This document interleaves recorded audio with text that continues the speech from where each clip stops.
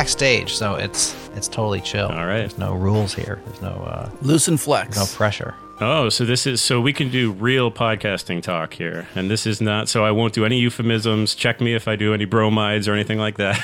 Yeah, no bromides, man. Just we'll stay honest here. Yeah, keep it real. Keep it real. Keep it real. Well, let me ask you something there, since this is real. Okay. Real quick, how many downloads do you get on Backstage versus your main show?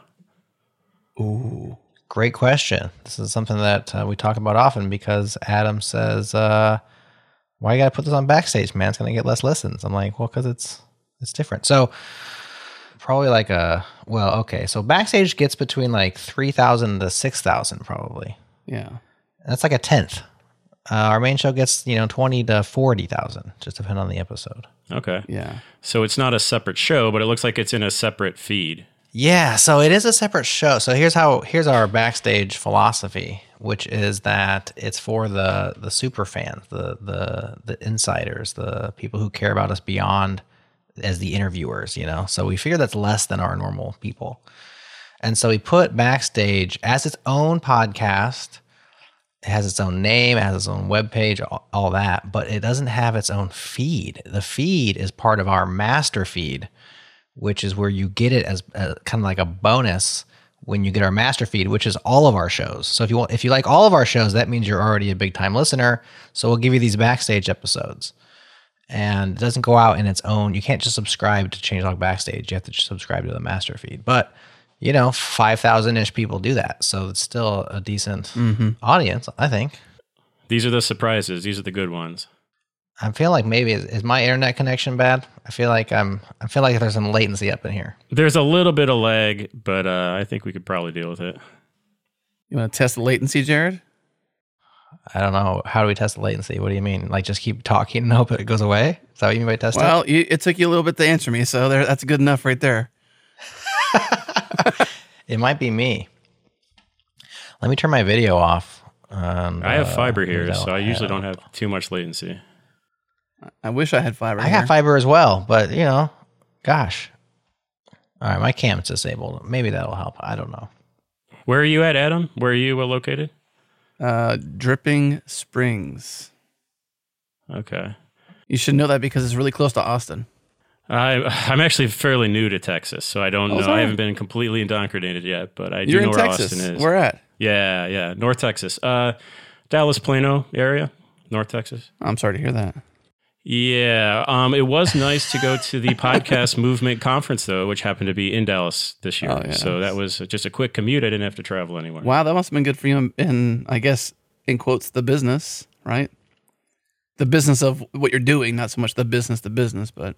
Yeah. It's like there's nothing better than meeting people in person. You can do all these Zooms, but it's so much more useful to talk to people one-on-one and you get a sense of what they're passionate about. So yeah, I thought it was great. We question whether we should go there. I mean, we podcast, but are we part of the movement? Do we need to be part of the movement of the podcast movement? You guys have been doing this for a while, so some of the tracks on how to grow your audience, you're probably less interested in. We probably need that still. I mean, I think everybody could still grow their audience regardless, but... There were a lot of people there. I met thousands of people now at a conference like this. So if you are interested in certain monetization areas or just what the industry is doing, and there's some free parties and stuff like that, but it's, it's your standard conference. I think there was a little bit more... interaction this time because of the pandemic. So this is the first one that came back after COVID. And so everyone is just like, let's go. Right. Everyone's getting out.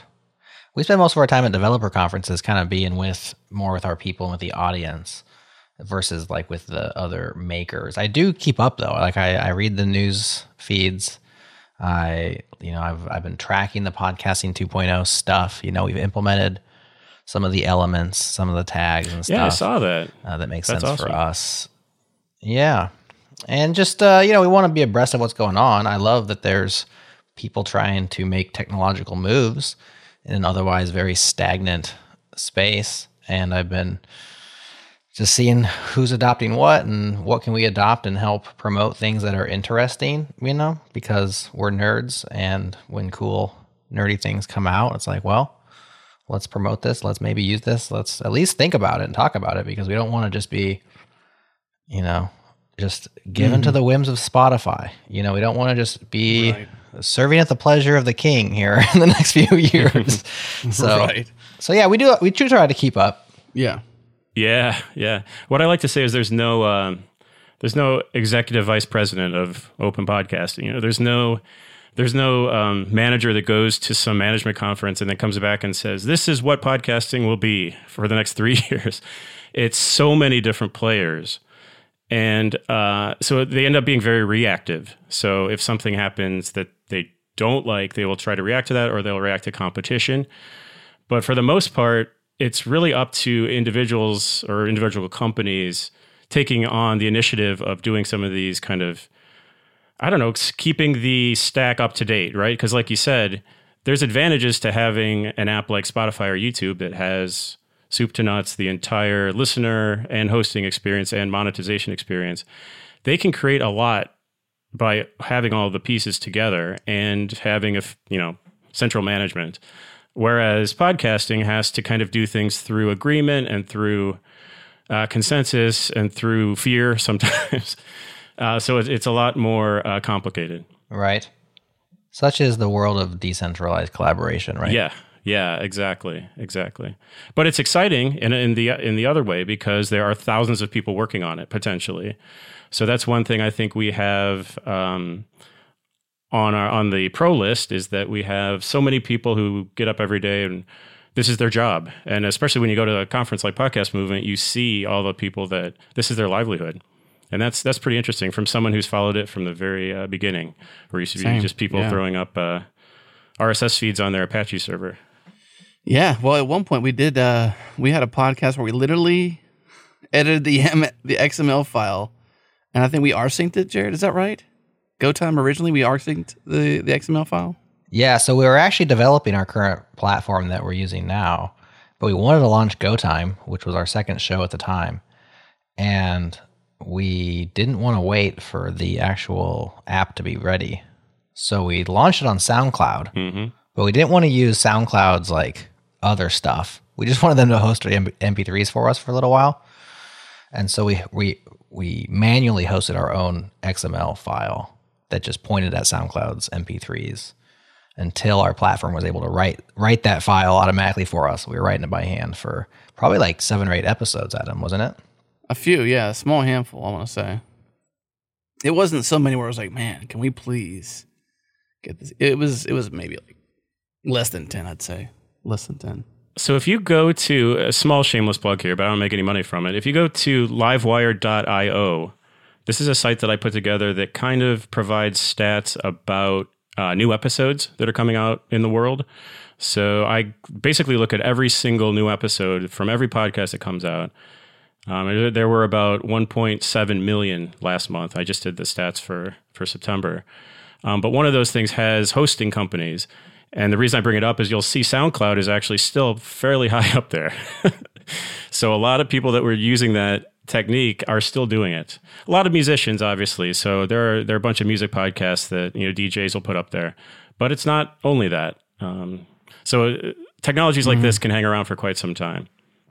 It's crazy. Buzzsprout is still there too, because they were the OG from way back.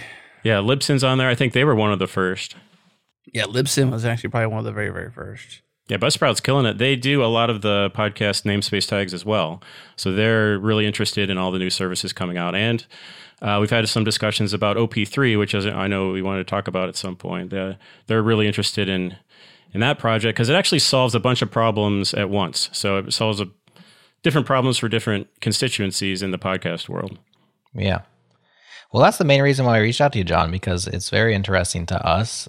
We are open source people. We're software people. And we've been rolling our own everything since 2015, 2016 time range. And so that's left us a little bit wondering, for a while, were our stats accurate? Are these people's stats accurate?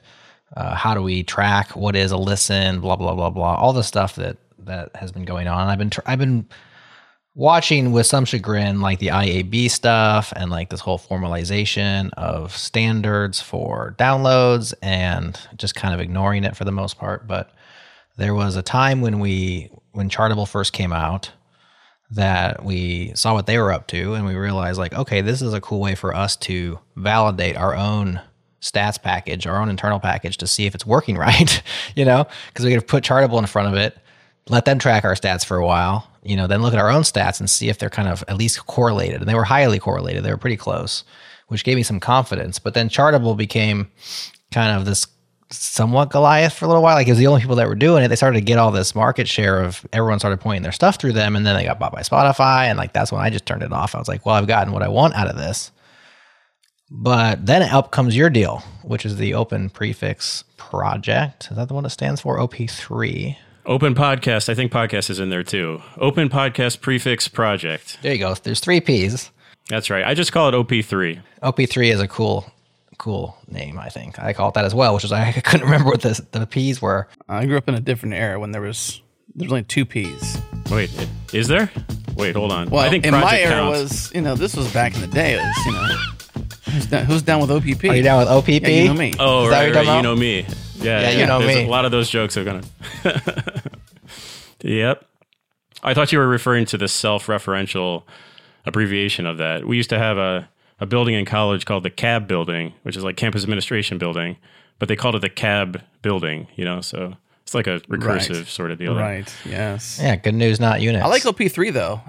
OP3 is a good name. Oh, cool. Yeah, it's stuck in my head at least, but I don't know if it's just because I'm working on it. But it's nice and short, and actually several domains were available, and I don't think there's any sort of prior company or brand that uses it, so it's worked out so far. Is it worth going over like how this works? Because I know everyone's listening to the podcast, and you guys are really familiar with how the podcasts are made, but I know not everyone especially knows what an analytics service is.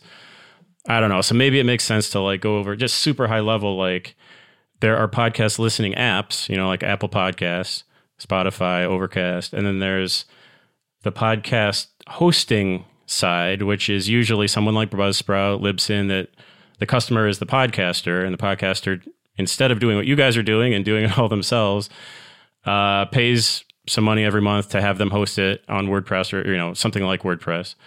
And then there are these analytics services that are affiliated with neither one, that their value is kind of being independent. And one of the services that they have is a prefix that you can use as the podcaster. So instead of all the URLs being to your episodes being like cdn.changelog.com/episode1, it's, chartable.com/cdn.changelog.com/episode1. So everyone that downloads your podcast will first hit Chartable, which is one of these very famous analytics companies. And then they will redirect the listener app over to your CDN. So that gives them more or less the same info, actually a little less info, but pretty much the same info that something was downloaded. And again, when we talk about podcasts, we're in a very non-scientific, non-ideal stats universe, because just because something was downloaded doesn't mean it was listened to. Lots of podcasts will download hundreds of podcasts. We were talking about before the show, like, I think Changelog is in my list of hundreds of subscriptions that I subscribe to, but you guys don't know that I don't listen to everyone. And so what a lot of people do is they just apply these. Oh, we know now, John. You just told us.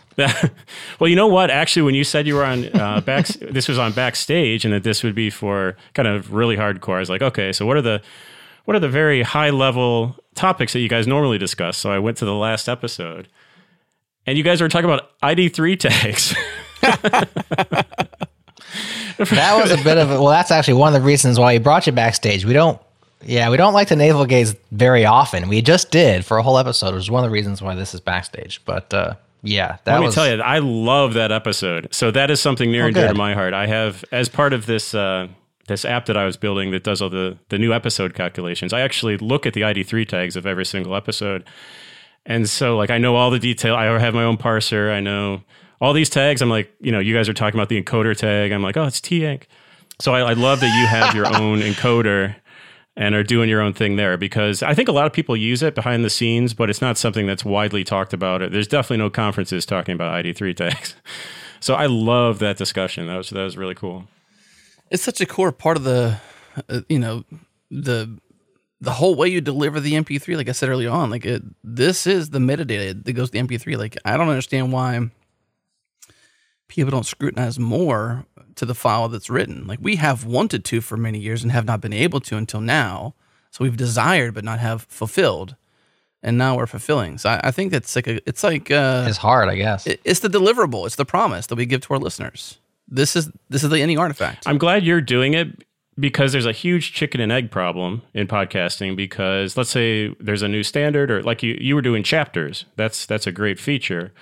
But until all the listening apps implement chapters, it's hard to make the sell, right? It's hard to say. You almost have to go first as being the publisher. So it is chicken and egg, but I like to say really hosts need to go first on a lot of these, and you are the host in this case. So I'm really glad that you guys are taking the opportunity to put this info in there, and hopefully we'll pick up the ball and run with it and add, new apps and stuff that light this kind of thing up. But you can't do it if the data isn't there. What'd you think about the actual chapters, John, on that episode, since you liked that episode? What'd you think about the chapters? Like the titles of the chapters? Yeah, the fact that they were there. Did you use them? Did you use the chapters? I kind of mentioned it even in the episode. Like, we get a chance to guide our listener through the episode. Yes. That isn't like some, mechanic behind the scenes or some sort of script that does it. It's, me or Jared or another human being we care about that's part of our team that crafts that for the listener, to give that guidepost to say, this is a good spot to start listening. Yeah. There's some room for innovation there. I know some people are thinking about putting animated GIFs in there or doing kind of crazy titles. You have to remember that lots of podcasters, and this was my case, I was actually out walking during it. I had the phone in the pocket. And since I was actually interested in the entire episode, I wasn't kind of looking for the chapter information to skip and so forth. Usually it's most useful to kind of skip to the parts of shows that you're most interested in and then come back to it. Or to find, do you put URLs in there as well? I kind of like that, because then instead of having to try to read a URL in the show, you can just kind of click. But again, not all Apple Podcast does, so that's actually really great. So if you put the embedded chapters in there, Apple will show them. So that's kind of an incentive for a lot of people to do it. But there's still not amazing tools, as it sounds like you found out. There's not fantastic tools for doing that. But Apple has formally encouraged shows to do it. So I actually, on that Livewire site, I just did an update of I kind of keep track of how many shows use chapters. And it's a small percent. It's like a single digit percent, but it is growing. Even this year, it has grown, especially after Apple prompted everyone to do it. Mm-hmm. Tooling is required for the podcaster. That's for one. Like you said, even the host or the podcaster. It is. It's a high context thing too. Yeah. And anything, a lot of podcasters that I've talked to, they want to just get their audio out. So once they're done, that's the hard part. They kind of want it to go out. And if it's embedded, that basically means it's a step in between. So you have to have more work, do it before the episode is even live. Now, the podcast namespace chapters are in a separate file. So a lot of their shows will actually put out like a stub file and then fill it out later. So that's one advantage to having it external, is that you don't have to modify the actual MP3 to do it. There's some downsides to it as well when it comes to dynamic content. Yeah, we support both for now. Cool. Just because I want to support, the new stuff, why not do it in both places? We have the information is stored in the database, so we can write it multiple times. And that way we can update it. I think it makes a lot of sense for people who are non-technical going forward. Once, I hope it becomes somewhat table stakes, or at least for people who care about their podcasts to do this. I think having somebody who can edit it in a CMS after the file's been sent out is such a big win that I think that it makes a lot of sense. Yeah. Yeah. I could draw the conclusion the distinction between the podcast and a YouTube video, for example. Like, I will pay attention to the video more if there's chapters for it, especially if it's 5 minutes longer than, in time, because it's a guide to the episode. Like, I don't always care about everything they're going to say. And in some cases, I'm going there for one piece of information, even if it's a review. Like, can I just jump around? Give me the freedom to do so. And I feel like that's what podcasts need as well, because for the same reasons, like you know, you may have the phone in your pocket, but if you don't, you may want to skip the sponsor read. And that's cool. That's your choice. It doesn't help us if you do that, but you know, that's your opinion, and we give you that option. It's better than not subscribing or, you know, stopping listening to the show. Right. So, and it's also, and I'll probably come back to this, it's open structured data.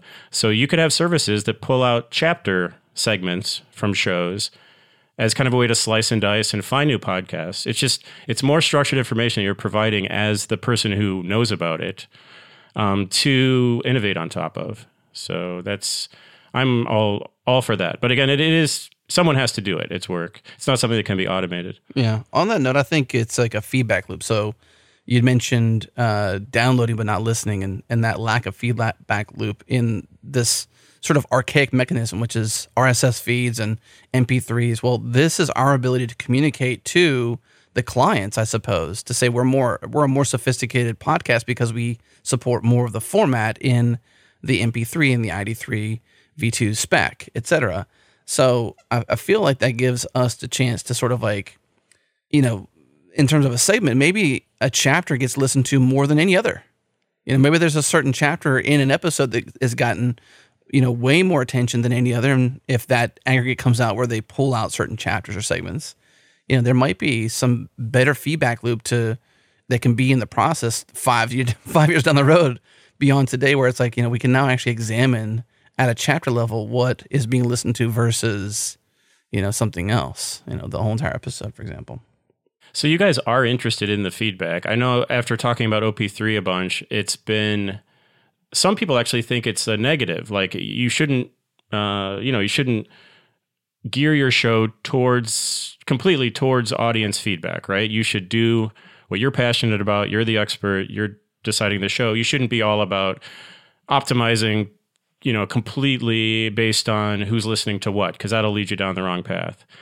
But what I hear you saying is that you actually do value that feedback as far as like, oh, they like this topic maybe, and they didn't like this so much, or maybe we could tighten that up. And that makes sense to me, but I'm not a podcaster. Here's what should make sense to everybody. It's a melding of the two. Right. It's back to like product development. If you make a product and you don't talk to a user and you don't get their feedback in the thing you're making, you know, are you making the thing they actually want to enjoy?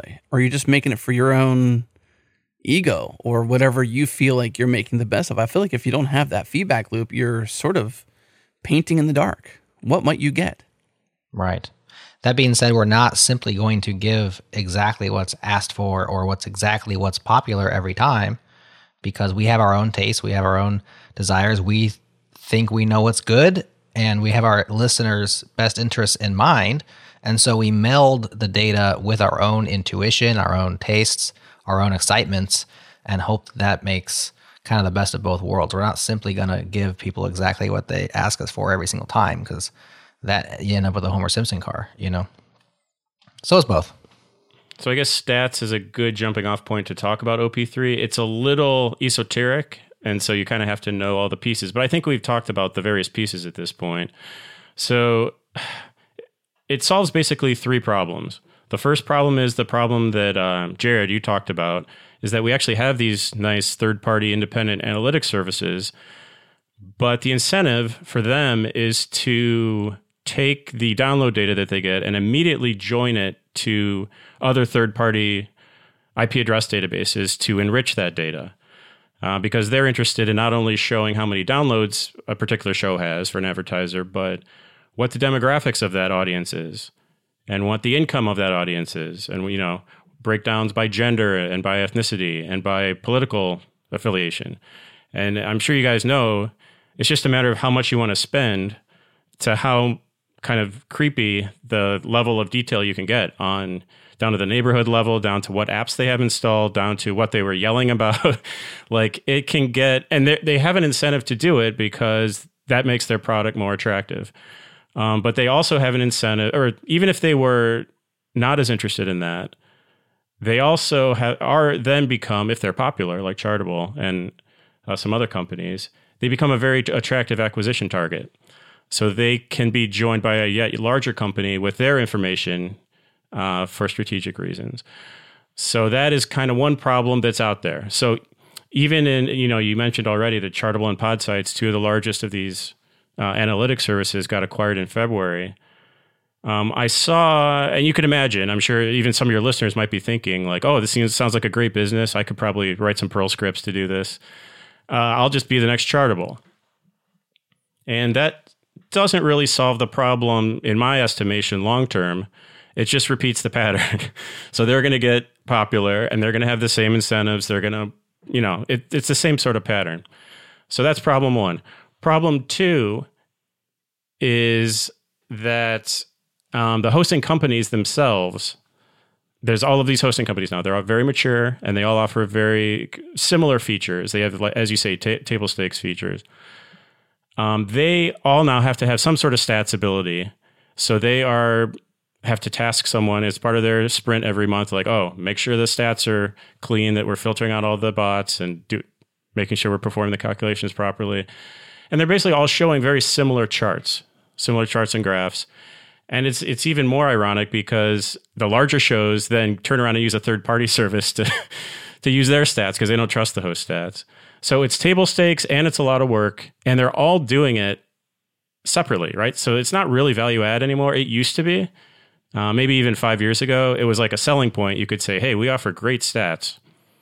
But now most offer stats, and they don't really they would love to get on and work on other things. So they kind of view stats as I don't want to say a commodity, but it's, you specialize. When an industry gets mature, you specialize into functions. So that's problem two. Problem three is a little more esoteric, but it's the whole notion of, we talked a little bit about kind of open podcasting before we started here.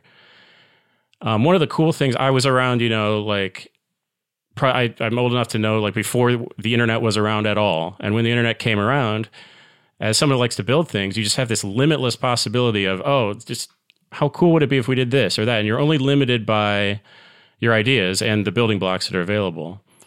Obviously, there's some downsides that we've seen as well, but there's still so much opportunity there. And podcasting is one of those sort of interesting places where anyone can publish an audio file and have it pretty much distributed automatically to all these different venues while they sleep, right? So it's not that hard.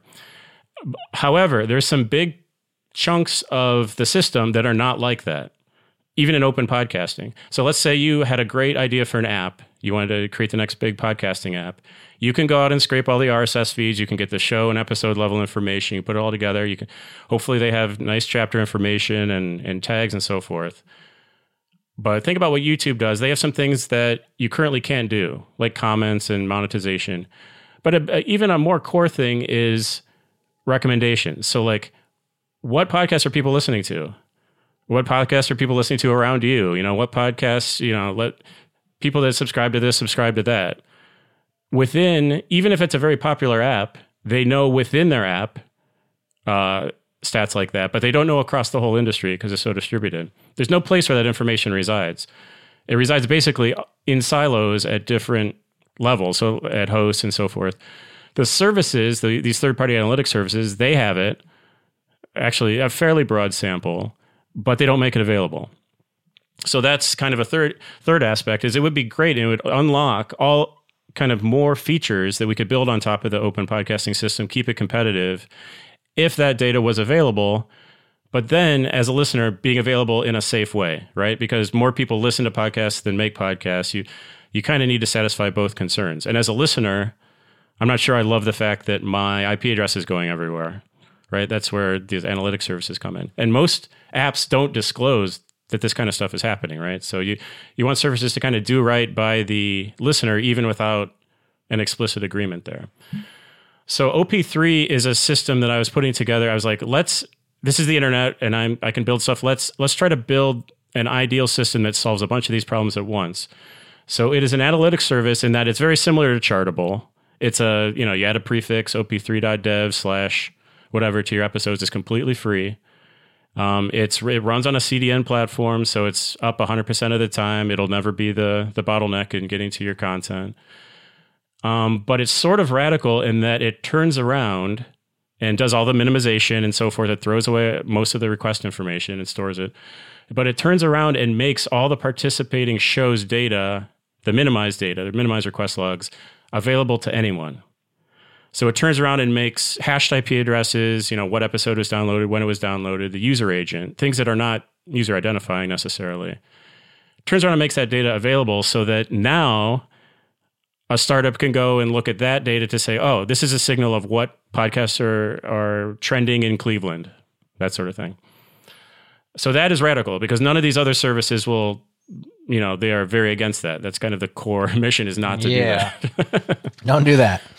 It solves the stats problem for the hosting companies because now they can sort of outsource. They can say, even a new hosting company can come up and say, oh, we're going to use OP3 for our stats. That solves the stats problem. And then they don't have to do it. And then it solves the independence problem in that I am not kind of like affiliated with any corporation. We haven't talked about like why you should trust me to do this, but I'm basically an independent.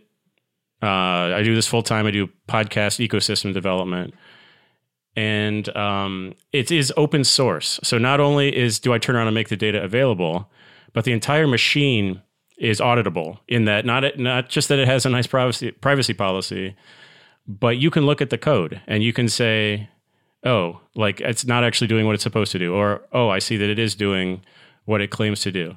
So everything is out there on GitHub, even the deployment. So it deploys via GitHub Action. So anyone can kind of flow through and not have to take my word for it. And we'll have better docs at some point. But the idea is I wouldn't trust the system myself if I didn't know or trust the people behind it. So this is one way to kind of jumpstart that process. Does that make sense? Now, it's very early days, but right now I've gotten a lot of positive feedback on, hey, we want this thing to exist. You're speaking my language. I want you to get to the part where you say, what's in it for John? So I'm mostly known right now as the data guy, right? So I have all these, data reports that I do on the podcast industry.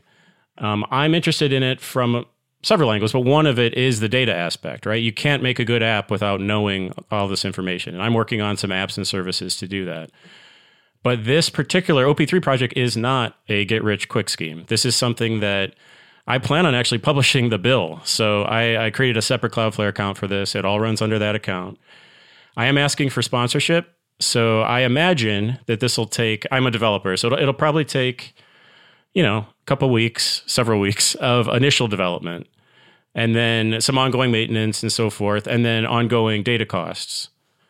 But all of that should be doable with sustaining sponsors. And again, I've talked to a lot of the big players in the system, but if you are someone that wants this to exist, it won't happen unless I get enough of those sponsorships. So right now I have kind of what I call a pioneer sponsorship where you can support monthly just to kind of, kickstart development. But that's the model. The model here is to always be an independent, non kind of IP brokering service that kind of self-sustains itself. And all the information there is actually on the GitHub site. So if you go to the GitHub site, it kind of provides a roadmap and then provides some of the commitments around how we want this thing to work. And if it doesn't work, it doesn't work. But I've done a lot of projects like this, and I've gotten a lot of good feedback on this so far, even in such an early state.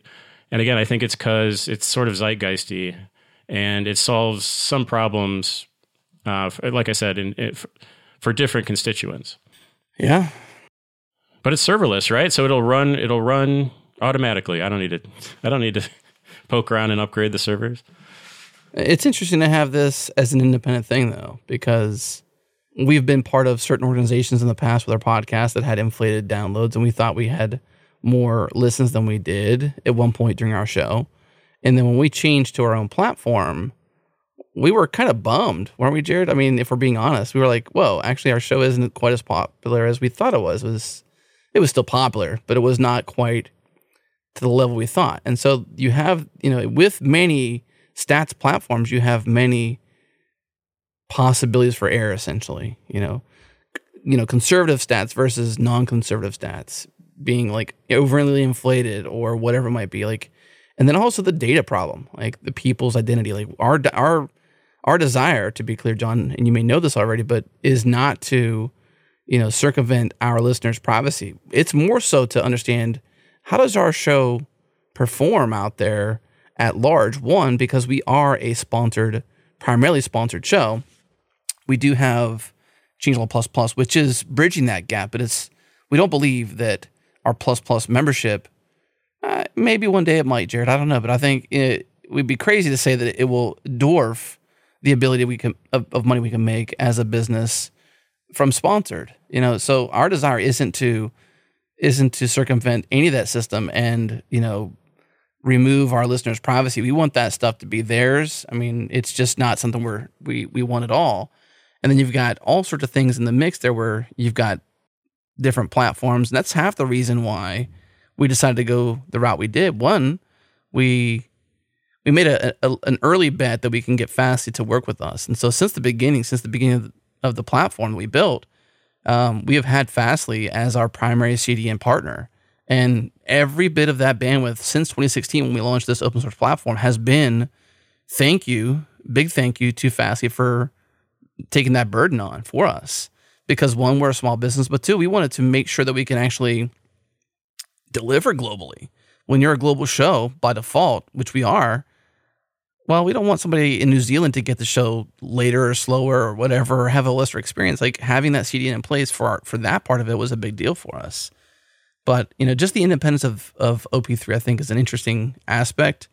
I guess the concern is, and what you may not be able to guarantee now is how long can it remain independent? Will it always be independent? How can we ensure that it is independent? If it needs to be in place for the listener's sake and for the host's sake and, the one place to go to get stats done right and keep it third party and keep it independent, how do we make sure that it remains independent?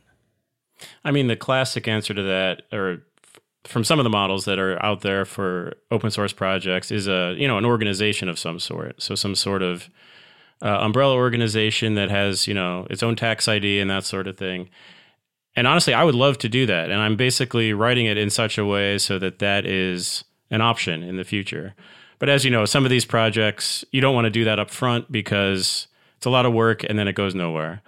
But I'm definitely, again, it's a separate account. So you could easily hand those keys over to multiple people and have it run seamlessly. And then same thing with GitHub. Right now it's on my kind of LLC account, but you could easily imagine that going to an open source approach if there are more people willing to sponsor it and having more constituents. So that's something I'm definitely open to.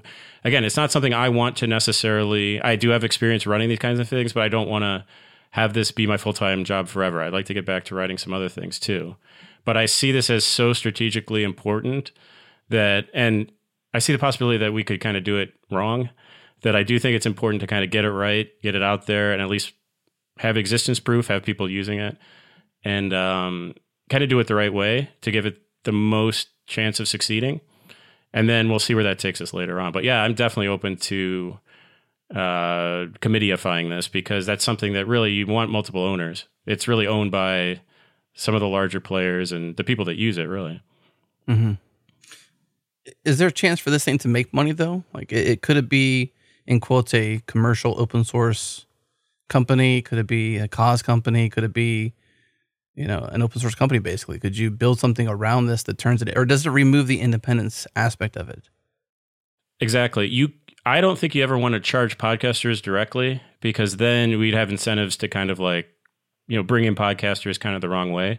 You want them to, well, first of all, the fact that it's open kind of right now is a barrier. It's actually less of a barrier than it used to be, but the fact that their numbers are public is a barrier for many shows. And you kind of have to ask, and I've had these conversations like, so what is a concern about being open? Like, again, if the data was handled properly and you get over that hurdle, what is the hurdle of why don't you want your numbers to be public? And everyone has their own answers to that, but I think getting over that hump is one thing. I could see charging, though, and I've already had discussions like this because a lot of these new hosting companies want to basically do the outsource. Hey, can you do our stats for us? And in order to do that, they do need some of their shows to have that guarantee that it's not going to be part of the public pool. And so that is something you definitely see, and they're willing to pay money for that, obviously. So that's something that could be a very pay for privacy of those stats. Pay for so they would be the primary customers of that. Yeah, I mean, honestly, obviously, we'd probably try to make as many of those shows open, and I'm sure a lot of their shows would be open. But you need to have the checkbox that's like, hey, keep this private. And since they would then be the only consumer of that info, I think it's fair to have them pay for it. So I could see that as a pretty easy way to make money. What's the main pushback from podcasters on why they don't want their stats to be open?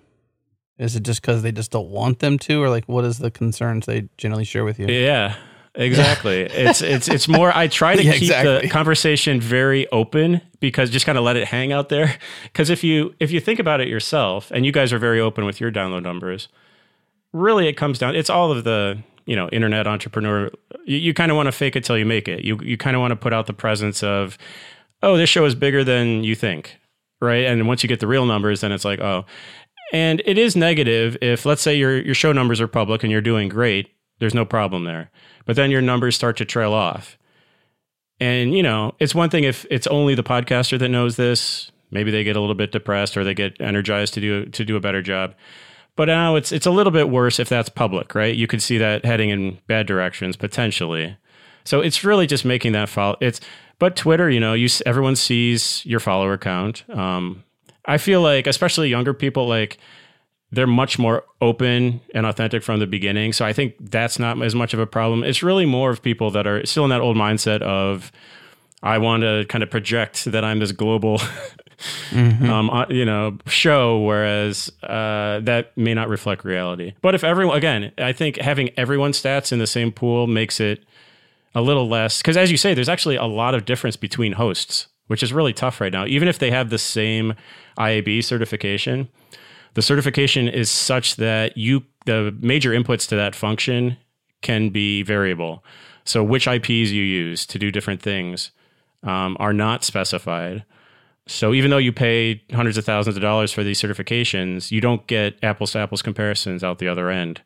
And so you move shows and all of a sudden your show numbers move, and that can be, some people actually use that as a selling point. They say, actually, your numbers will be higher on our host because we do a worse job. We can't promise you more listeners. We can promise you more downloads. Right. And I don't know if you've been following there's a big to-do in the podcast world. Last week in Bloomberg, there was an article about, now that all these systems exist, they are gameable. So there's apps that will have a third-party library that will, ingest podcasts or download podcasts effectively to get coins in a particular game.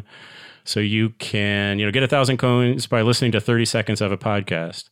Why is it 30 seconds? Because that is the certified IAB download that triggers all of the, this is an authentic download. All the ads were fired. And so that's problematic, obviously. And I'm not against ads either. And I think actually some of these channels are legitimate marketing channels. But if you don't know that going into an ad deal, let's say, and now all of a sudden you get all this, very cut rate traffic, then that becomes extremely problematic. So I think what OP3 is going to do is it's going to hopefully identify the traffic, so you can slice and dice and see, this show actually 50% of it is so-called rewarded traffic. So that's interesting. We're not going to throw it out, but we'll show you. Maybe the CPMs for this should not be what they are. On that note, what about, I've wanted to improve this for a while, which is essentially enable people with money to sponsor more shows in ways that actually benefit them. One of the things we say when we sit down with the sponsors, like, can we actually help you? Can we actually help you reach the audience you think you want to? Do we actually talk to the audience you think you want to talk to? And can we help communicate your message effectively in a way that, gets attention? And if the answer is no, then we don't work with them. We don't take their money. We value the relationship and the ability to help them because we care about our audience. Like if our audience would not care about you or would not be in your wheelhouse, why would we broadcast your message? It doesn't make any sense.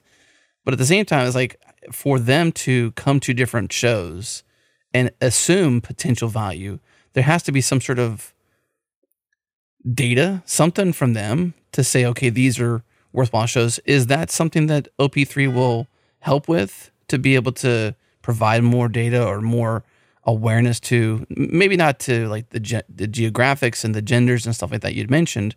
This is all, hashed IP addresses, et cetera. But like, will it help them find better places to put their money so that more businesses like ours, more podcasts like ours can actually flourish because it's easier? And we're not the ones saying, hey, our shows are great, come buy from us, which we don't say that necessarily. We do say our shows are great, but we don't say, hey, come buy from us necessarily like that. It's like more like, if we can help you, yes, please. But give them somewhere to start to investigate, say, okay, these 6 shows speak to our audience.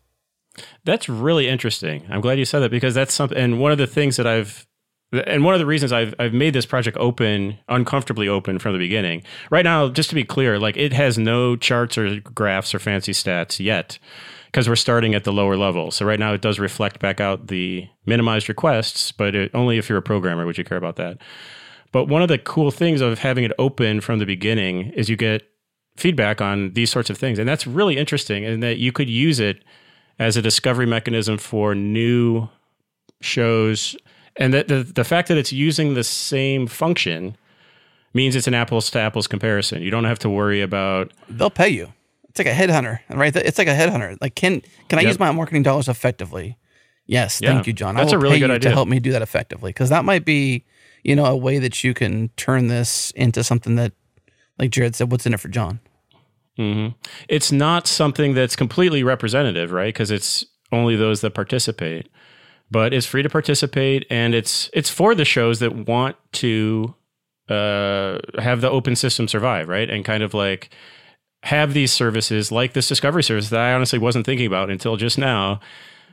Someone could build that, right, on top of it. So that is... I'd share our data for those reasons.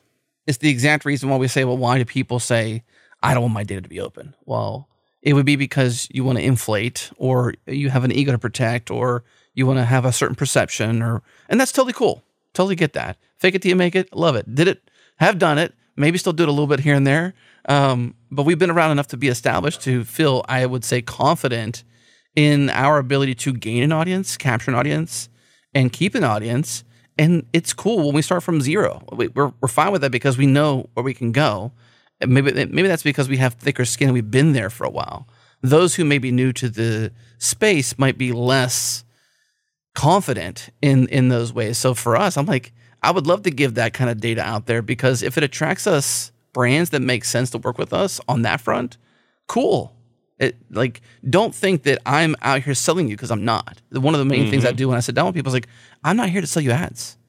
I want to know what your business is trying to do, who you're trying to talk to, what you're trying to do in your trajectory, and can we help you connect with that audience in a meaningful way? Because that's what I want to do. I don't want to sell you an ad. Kind of that's what I do. That's what we do, but that's not what we really do. And there's enough metadata in all these shows to provide, categories. You don't have to be, what are the most popular podcasts everywhere. You can target basically just on public information. So you can target based on the topics of the shows. Now, a lot of shows have transcripts. You could envision targeting in on based off that public information. Just the iTunes categories might be a good first pass filter to, other tech shows, stuff like that. But all of that, to me, doesn't cross, as a listener that's interested in privacy, that doesn't cross the creepy line, because it's basically just a sense of activity on these various dimensions without having to zoom in on what neighborhood you're in. So I really like that idea. So how does it work? You're at the lower layers right now, but how does it work in terms of the actual nuts and bolts of knowing, what a download is and who it's coming from, and are you IAB certified? Tell us all that, because you had to make these decisions, right? Just like everybody else had to. So how did you decide on what to track exactly? There's lots and lots of Perl scripts. There are certain agreed upon ways. So there's a few things. I could talk about this for a long time, but let me try to keep it short. Basically, you need to identify the things that are common, like what the app is, right? So you have to know, is this a request coming in from an app that's a user is using versus Chrome or a bot or something like that. And so that's one dimension, is like what the app is. You can get that from the user agent. There is the harder thing is IP address, right? So there are ranges where to expect some interesting data coming in from them for various reasons. Some are VPNs, some are corporate networks where you see thousands of requests coming in from the same IP with different user agents. They're legitimate. And then you see the bad actors, right? You see the bot, since any open system is open to all sorts of automated traffic that you have to identify. And they often use Overcast as their user agent, right? So you have to do some application of filtering at the IP level as well. That used to be easier because you could kind of identify users versus servers and just kind of block all servers. But now it's harder because a lot of people use VPNs and a lot of people use Amazon Web Services for listener apps, right? So a lot of traffic goes through Amazon that is actually representing a listener hitting play on an episode. So it has to be sophisticated. There are shared, obviously Amazon publishes their ranges. There's some public server lists, and I plan on incorporating as much public info into the calculation as I can. But as I'm sure you know, there's like day-to-day things that you have to identify, like you kind of rate limit some things, and then certain ones pop up and you have to add exceptions for those. That'll just be part of the operation of the site.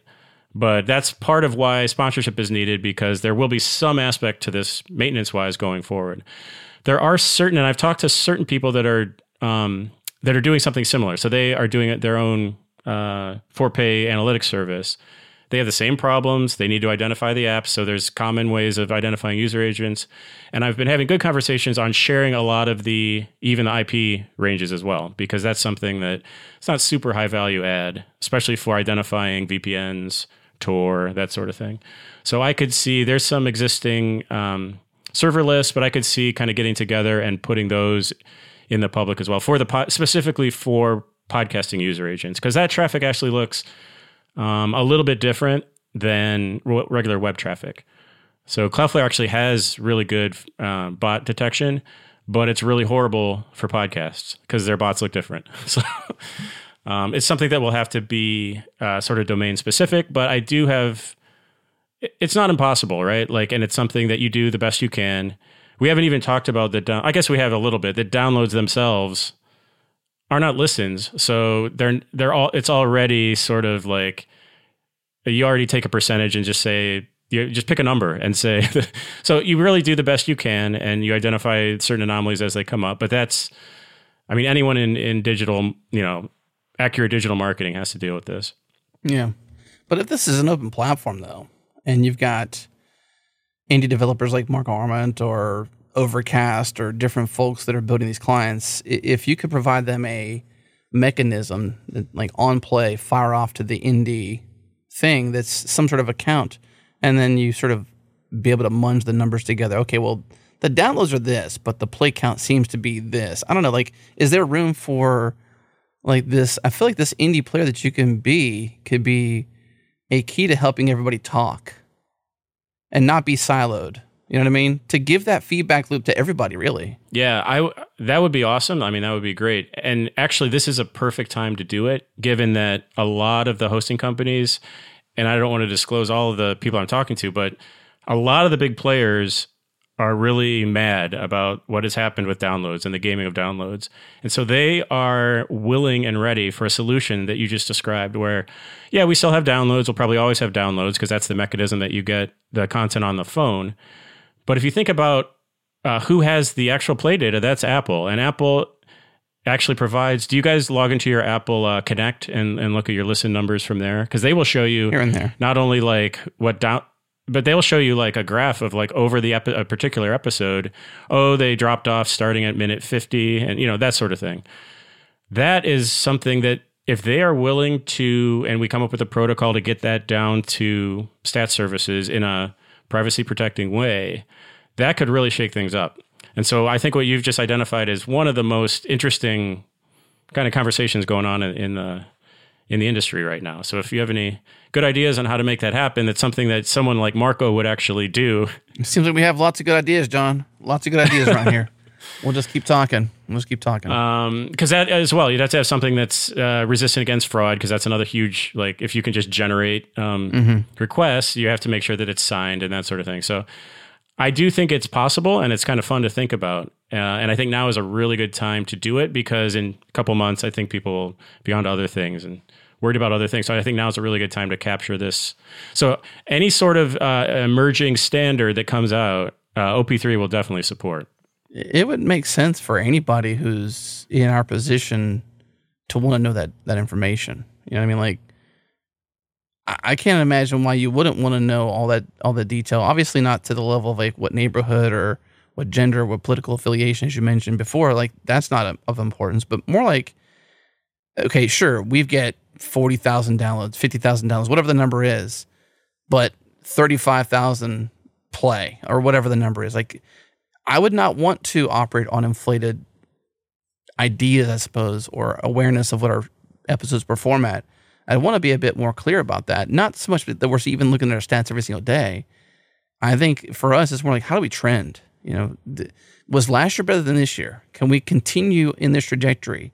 Not like, oh, well, this episode did X, so we're upset. It's just more like, what was different about that show than this show that outperformed? We didn't even think that show would be great. Not so much that it would be bad, but more like what stood out about that show that made it overly perform while this one underperformed in comparison? Well, on this episode, we did this, or this, or, we could at least address some anomalies or investigate and try our best to either stop that if it's bad or repeat if it's good. What works today? Like what does it do today? Like, can we redirect? Can we start plugging our stuff in? No, don't ask that. Don't ask that. Don't ask that. Yes. So that is the base level. I basically put it out there in the minimum possible working version. So what happens today is it 100% will redirect your episode. And by sticking it in there, and you guys could do this easily because you own your RSS feed, most hosting companies, so if you're with Megaphone or Libsyn or whatever, some actually have a UI in their CMS that you can specify a prefix, but all of them have a workflow now because of Chartable and these other companies. If you email them a prefix, they'll test it out and they'll add it for you. So that's always the back door to it.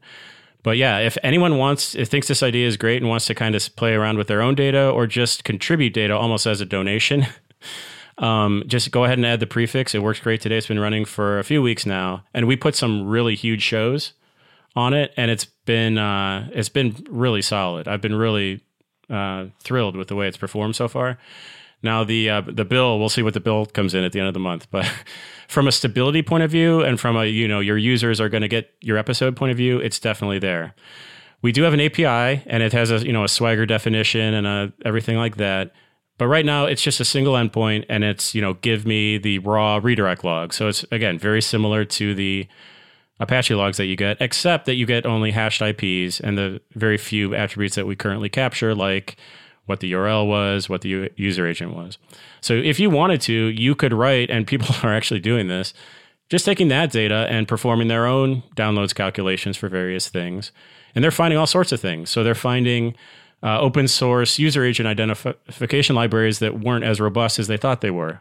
So they're already improving that just by looking at data now that it's available. And then again, this is non-user identifying data. This is just like user agents. So even that, it's kind of the interesting aspects of something being open that you can't predict all of the ways that it will be used and it'll be useful. But that's really interesting. So if anyone has a huge show, I would say a medium to large audience, I would love it if you guys would be able to try the prefix out almost as a way of saying, we want this to exist. And then I'm working really hard on rolling that all up in a high quality way to shows, episodes, and then downloads. So that's what I'm going to be focusing on full time for the next 4 weeks or so, probably. But that is, just to be clear, that's not available right now. So if you're a podcaster and you just kind of want to get a chart out of something, stick with your current providers. But if you want to start at least being a participant in this, and we can always back calculate the stats. So once we get the calculations done, we'll be able to light up any data that you've put in to date. I'd love that. So just the more the merrier, because you always find things, it's trending in this area of the world and you didn't expect that, or it's trending with this, they're sending weird looking data in. And so all of that is great. Are there any existing Perl scripts? Like, are there stuff that people, the community, have been writing is there a collection of places where I could just point it at the API at my data and get some of these numbers in a hackery kind of way in the meantime? From OP3 or from like Apache logs? From what you're providing at your API. Yeah. I mean, again, this is super early. So it's the early adopters, but there is, if you go to have you gone into the podcast social, the podcast namespace project, Mastodon yet? No. That might be the best place to find those kinds of things, because I know they are in development. I think it's just podcastindex.social. And you can sign up there. That's where everyone interested in the new podcast tags are kind of talking about. So that might be one place to look. As far as open downloads, I think it was Podsites, one of the existing companies, 3 years ago introduced the notion of open downloads, which is basically a way of saying for a given request log, let's come up with a deterministic calculation of downloads. And it's fairly simplistic because they're a prefix. But I know some people are looking at that. So if you search for ODL or open downloads on GitHub, there's some code there that takes standard Apache logs, or it needs to be an Avro or something like that. There's some actual code there. And I would imagine when I do my download calculation, I'm going to basically use that as the first pass. Not the code, but basically the approach. And then my own IP lists and any sort of other clever things we have to do there.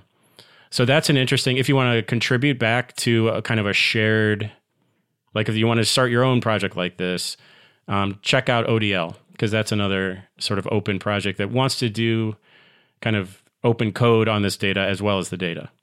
Okay. All of these project names. Yes. OMG. So many ODLs. 4 ways to open downloads. I'm not seeing it at the time. Operator discretization library. That doesn't look like it's it. Maybe you'll need to link us up because my initial GitHub requests are failing, but it's fairly small and it went nowhere, but people, it's one of those weird things where a lot of times the spec goes nowhere and then it's found when it's needed. So right. I know people are looking at breathing new life into that. And I definitely plan on using that approach, if not the code directly. Dang, man. So this is super early days. I knew it was early, but I thought at least you have some download numbers or something. Oh, it's early. Okay. Dang, man. You're hilarious, Jared. What? It's just funny, man. The way you come at him like that. That's funny. Dang, man. I'm not mad at him. I'm just, I know, just factual. Yeah, I know. It's just funny. It is early. And again, usually this is not comfortable for me. I mean, I've worked in, big tech. I've worked in Sorry to make you so uncomfortable, John. No, not this, but the whole notion of putting things out like early in public. Yeah. Usually I'm the type of person that like really spends a long time polishing everything and then the announcement blog post, right? That's the standard. But I'm sort of glad I did it in this case because I'm getting fantastic ideas and places to go in the future. And I'm so glad I did it because I would have gone heads down and did a particular thing and then have to do a bunch of other additional work. It's great to have this feedback from the beginning, if a little uncomfortable in the beginning. So yeah, if you're looking for graphs or download numbers right now, and that's all you want to get out of it, just hold on a few weeks and then we will do a proper announcement blog post. That's not all I want to get out of it. I just would like to get that out of it at some point. Happy to throw one of our shows behind the prefix and see what happens, but it's always more satisfying to get some sort of numbers back. Yeah. Well, you could do, again, the documentation makes it fairly easy to filter on your URLs. Mm-hmm. So you could very easily, and this is what people are doing right off the bat, is writing little scripts that like hit the API every so often for that URL. You could do that today fairly easily. So that sounds cool. So this podcast social thing, so is this podcasting 2.0? Are we talking about podcasting 2.0 or is this like a separate thing? Help us understand because there's like a move. Oh, we're changing topics. No, same topic. I'm talking about OP3. Like, are you podcasting 2.0 or not? Oh, yeah. So which site did you hit? So the Mastodon for the podcasting 2.0 project is podcastindex.social. I'm just asking, like, that deal, that group of people, are you one of them? Are you podcasting 2.0? I'm in there. I'm in there quite a bit. I think what's interesting about all of these new tags is it's something that's not necessarily new to the industry. A lot of the existing players like Blueberry have wanted to do this and Buzzsprout have wanted to do this for a long time. But as soon as they come up with a new standard, all their competitors are like, we're not going to implement the Blueberry standard. So what's nice about the podcast namespace project, as interesting a cast of characters as it is that it's completely it's completely independent. It's anti-corporate. Mm-hmm. Like it's punk rock. There's no question that all they care about is making podcasting better and not helping one of the various companies. Right. So that's why I think a lot of people are interested, if only, it's maybe not new from an idea point of view, but it's a fantastic way of standardizing a lot of competitors ultimately. Yeah, I guess where I'm trying to drive at, like OP3, is it punk rock? Are you? Definitely. Okay. So you're right there. You're like, in essence, in spirit, you're our podcasting 2.0 movement person. Like this is, maybe it's not part of the namespace. It's a different thing altogether, but like OP3 is part of this group of of miscreants or something that are like doing cool, interesting things. Well, again, there's no coordinator. So you need to have, I don't know, you need to have some sort of loose idea of where people are going. Otherwise, it's just everyone running in different directions. So I do try to post in there. And if people have questions and that sort of thing, I do try to participate in those conversations. I was known for a while for being the so if anyone has questions on their commenting standard, they actually have a way of defining cross-application comments for podcasting. So think about Good Pods, but something that's open that every app could participate in using ActivityPub. Are people using that? I would love for that to be a thing, but no one's using it, right? No. And all these things have huge chicken and eggs problems. And that more than most, because even if the apps and the host implemented it tomorrow, people have to comment. So it's like, that is the hardest one by far. If we ever crack that, then we'll know that there's been a lot of forward progress behind this initiative. But I'm not giving up. I think it's a good idea. Comments are one of those things. When you go to YouTube, there's a lot of negative comments, obviously. But I don't know. Personally, I don't interact in the comments that much. But sometimes you do. And the comments are extremely funny or helpful, or you rabbit hole on something. So it's something I'd love to have, at least as a possibility for podcasters. And you mentioned before feedback. Like stats are one way of knowing that people are out there. But I think new podcasters love to hear back from their listeners. So anything that makes that easier, I think would be cool as well. But yeah, that's a complicated tag. I glanced at it and I thought, nope, not going there. We have comments just on site, and we get some comments. We have Well, what do you use for your comments? What's your the back end for the comments? What protocol do you use? We use an HTML form, like the form tag on HTML. So it's old school, man. You just go to the website. And Postgres to store the data. And you store the data in a database. There's no smarts there. It's all stupid. And it's not even WordPress, because WordPress, actually, a lot of people that self-host use WordPress. They have their own comment model, and there is someone not affiliated with Podcasting 2.0, but that has an ActivityPub plugin that works great with these comments. So once that gets a little more finalized, I think that will be an easy way to light up at least those self-hosters that use WordPress, because basically then it's just a checkbox of making it available. Well, like Discuss was isn't it just like commenting services out there? But you want to be able, if it's an open protocol, you want to be able for each app to be able to pull the data into their app without shooting them off to a separate iframe, without shooting them off to another app. So it basically supports any protocol that allows you to do that. ActivityPub /Fediverse /Mastodon, like it's actually a great protocol for this problem. But there's not a lot of libraries out there. The spec is actually very loosely defined. It's really like what Mastodon does. And Twitter is actually another supported one. I think Twitter is actually not bad, because a lot of shows post to Twitter when they release a new episode. And all the protocol is for the tag itself is fairly easy to implement. You just say Podcast Social Interact and point it to the Twitter URL. The hard part is having the apps take that URL, call the Twitter data API, integrate it nicely, integrate replies. So the tag itself is easy to implement. And a lot of people have done actually just that part.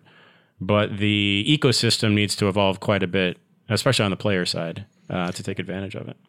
As somebody who's on the punk rock indie side of things, what do you say then whenever like Instagram or TikTok or YouTube seem to win the eyeballs or the attention because they're the platform, they have the stuff baked in? There's no argument on like which spec, which protocol, which API should we pull in. Like, this is going to be a systemic problem long term if we can't like get somebody to win, in this space, and get somebody to implement this and like run with it. But then you got like some idea to win. Well, the idea, but you got clients. Like, there's no unification in podcasting, which is like the good thing and the bad thing. But it's like, you know what I mean? Like on YouTube, you can go be a YouTuber, and YouTube provides the platform, and the comments are there. And on TikTok, you can go be a TikToker. Not saying I'm wanting to be that, but like, and the comments are baked in. Like the creator doesn't care really at all or think at all about the platform necessarily, except for that it's there to enable them to connect and create even more. Where I think podcasting is like self-made, indie, but then it's also like laggy and doesn't have that cohesiveness across clients. Like there's no one way to podcast. You ask, anybody, you grab 5 people who actually listen to podcasts, they all listen to them differently. Different clients, there's no one way, Do they comment? Is there comments? Are there chapters? Do they know what ID3 even means? Like, no, none of that stuff, because they just don't care. They're there to consume. And that's what worries me, I guess, about podcasting is like, it doesn't have its act together like a platform might. But then that's kind of like the good thing because it's independent. I get that. But it's still the Achilles heel of like where we thrive and where we're investing all of our efforts. I think we know what our target should be, at least in the short term. We all have YouTube on our phones. We all have Spotify on our phones. I think we know like the minimum bar of like what people expect now. We all have TikTok on our phones. The minimum bar of what people expect from an app that delivers high quality media, audio, video. So that can keep us busy for quite some time. I do think a lot of the podcast namespace features are kind of going beyond that, actually, in some ways. There's some interesting things they're doing with cryptocurrencies and that sort of thing, but we don't even have to get to that point yet because we have something else, and the something else is something that I think is more top of mind to people and people that listen to the podcast that they like, and that is the platform aspect, right? So everyone now is kind of familiar when you are on a platform, you're subject to their rules and their capriciousness. And that used to be an extremely esoteric, like interesting to only one or two, a very handful of people. But now everyone knows of a YouTuber or someone that either they are or they know or they listen to that has strong opinions on this. And all of them would love to jump to something that was a little less centralized, like Instagram or whatever. And, people are using Substack for this now. So I think there's still a ways to go there. I think we'll always have that as kind of something that's better. Potentially, but then you have sponsors. You'll have sponsors eventually, though. Like at some point, though, the control can be wrangled back. If Cloudflare, for example, was, you use workers, or I think there's some details around your platform that's made aware, and I think you're on Cloudflare. But if they didn't like what you're doing, Cloudflare would pull their support from you, and you would be like infrastructureless. You know what I mean? So there's still that aspect of indie. Well, welcome to development in 2022. But yeah, I agree. I agree. Yeah. You go lower down the infrastructure, and you can still have different plugs pulled. But at that level, it's been generally less onerous, or what do you call it, draconian. Whereas the powers that be at the social media networks have really put their thumb down on their creators. Those have been exercised more so. Yeah. And I think there are certain features that are more susceptible to that sort of thing. So OP3 is, whether or not it succeeds or fails, that really doesn't affect making podcasting better. I mean, I would love it to succeed, but you know what I mean? Like, that doesn't affect comments being added to the spec or everyone else marching along just fine. Those types of things are less susceptible to something like that. A podcaster still controls their destiny because they have a URL to their feed. And if they have a domain, they can move that feed wherever they want and put whatever features they want in there. So to that extent, you never really lose as much control to a platform like that. Yes, you can rely on these services, but you can easily take them out and move to another service. So in that way, it does kind of survive, who's up and who's down in the cloud wars going forward.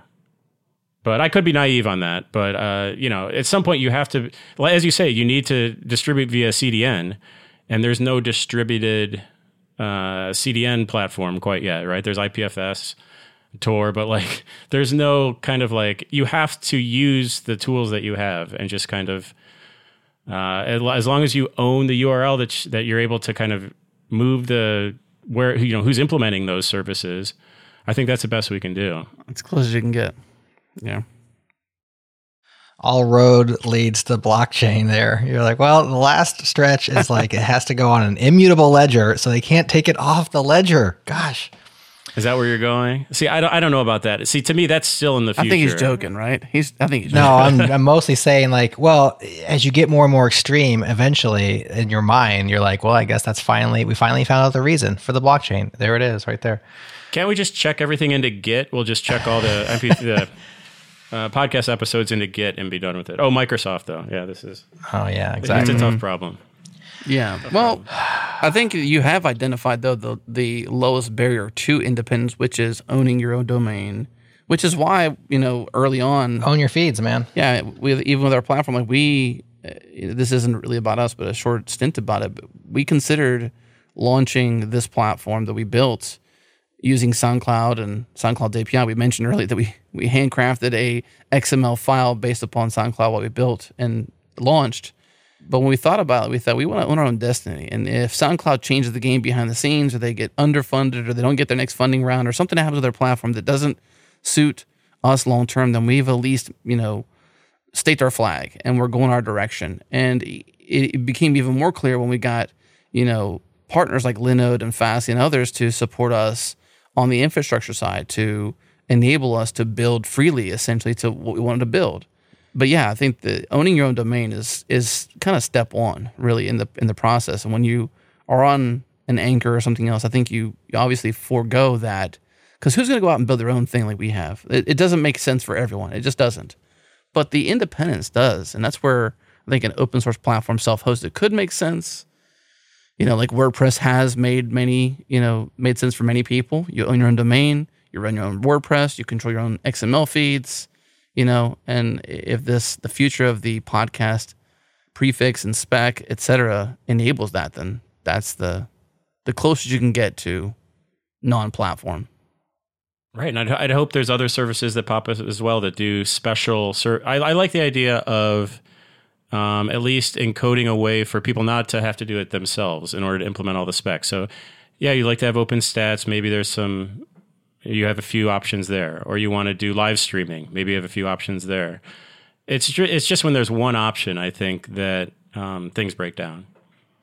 Agreed. Well, I got to hop off, guys. John, this has been awesome. Appreciate you sitting down with us for so long. I think OP3 is really cool. We're going to throw a feed at it. We're going to get some data in there for you. We'll pick a show, put it in there, start crunching some numbers, kick the tires. I definitely want to see it succeed. I think that having an open version of this is one piece of the puzzle. There's a lot of different pieces to this puzzle.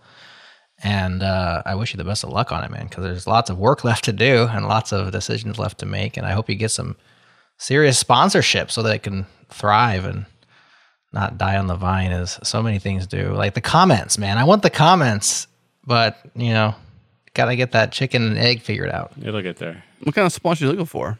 For OP3? Mm-hmm. Like, what are ideal sponsors for you? I think, obviously, people that use or have an interest in it succeeding. It's great to have benefactors, just like I like the idea. But for something like this, I love the fact that they have some sort of skin in the game. So they either have shows that are on the platform, or they've done this before, or I've already had some interest inbound from just random companies that need to verify downloads for one reason or another, because they provide some sort of service for a whole variety of reasons. So they're actually really interested in having this succeed, and they would just have their clients implement it. So they're happy to sponsor stuff. So I don't worry about the sponsorship so much, because if people use it enough, I think it's a fairly easy sell. And it's not going to cost thousands of dollars a month to run. And again, I'm not planning on making this my full-time job, so I don't need to go out and get rent money from this as far as sponsorship goes. It just needs to be sustaining, which hopefully if we're clever about how we store things and do data retention, it's not going to break the bank. So the ideal sponsor would be one of the, either a big podcaster or one of the existing players in the space. So one of the hosting companies or large network, anyone that's interested in looking into this. A CDN? Could be. Yeah, I know Cloudflare. I actually am really tied into Cloudflare's developer network, so I could go that route, but I think for something like this, you actually want to maintain some level of independence. I don't want like free money from them for this. So they are fine with this use case, and to me, that's fine. It is written against their alien technology, so it's not very portable. So if we were going to port this to Fastly or whatever, there's no standards yet as far as how to write code on the CDN across all of these. Everyone does storage and the services that they offer differently. So that would be harder. I like your idea of the CDN and the CDN. Like maybe if there was like a CDN aggregate that actually was Fastly, Cloudflare, AWS, and you don't even know where your stuff is at, but you're using them. It's somewhere out there. Stick it in all three, and then you have redundancy. That's right. Yeah, exactly. John, thanks so much for the guided tour, I suppose, through this stuff. Yeah, it was fun. I love talking about this stuff. Absolutely. We'll have to have you back.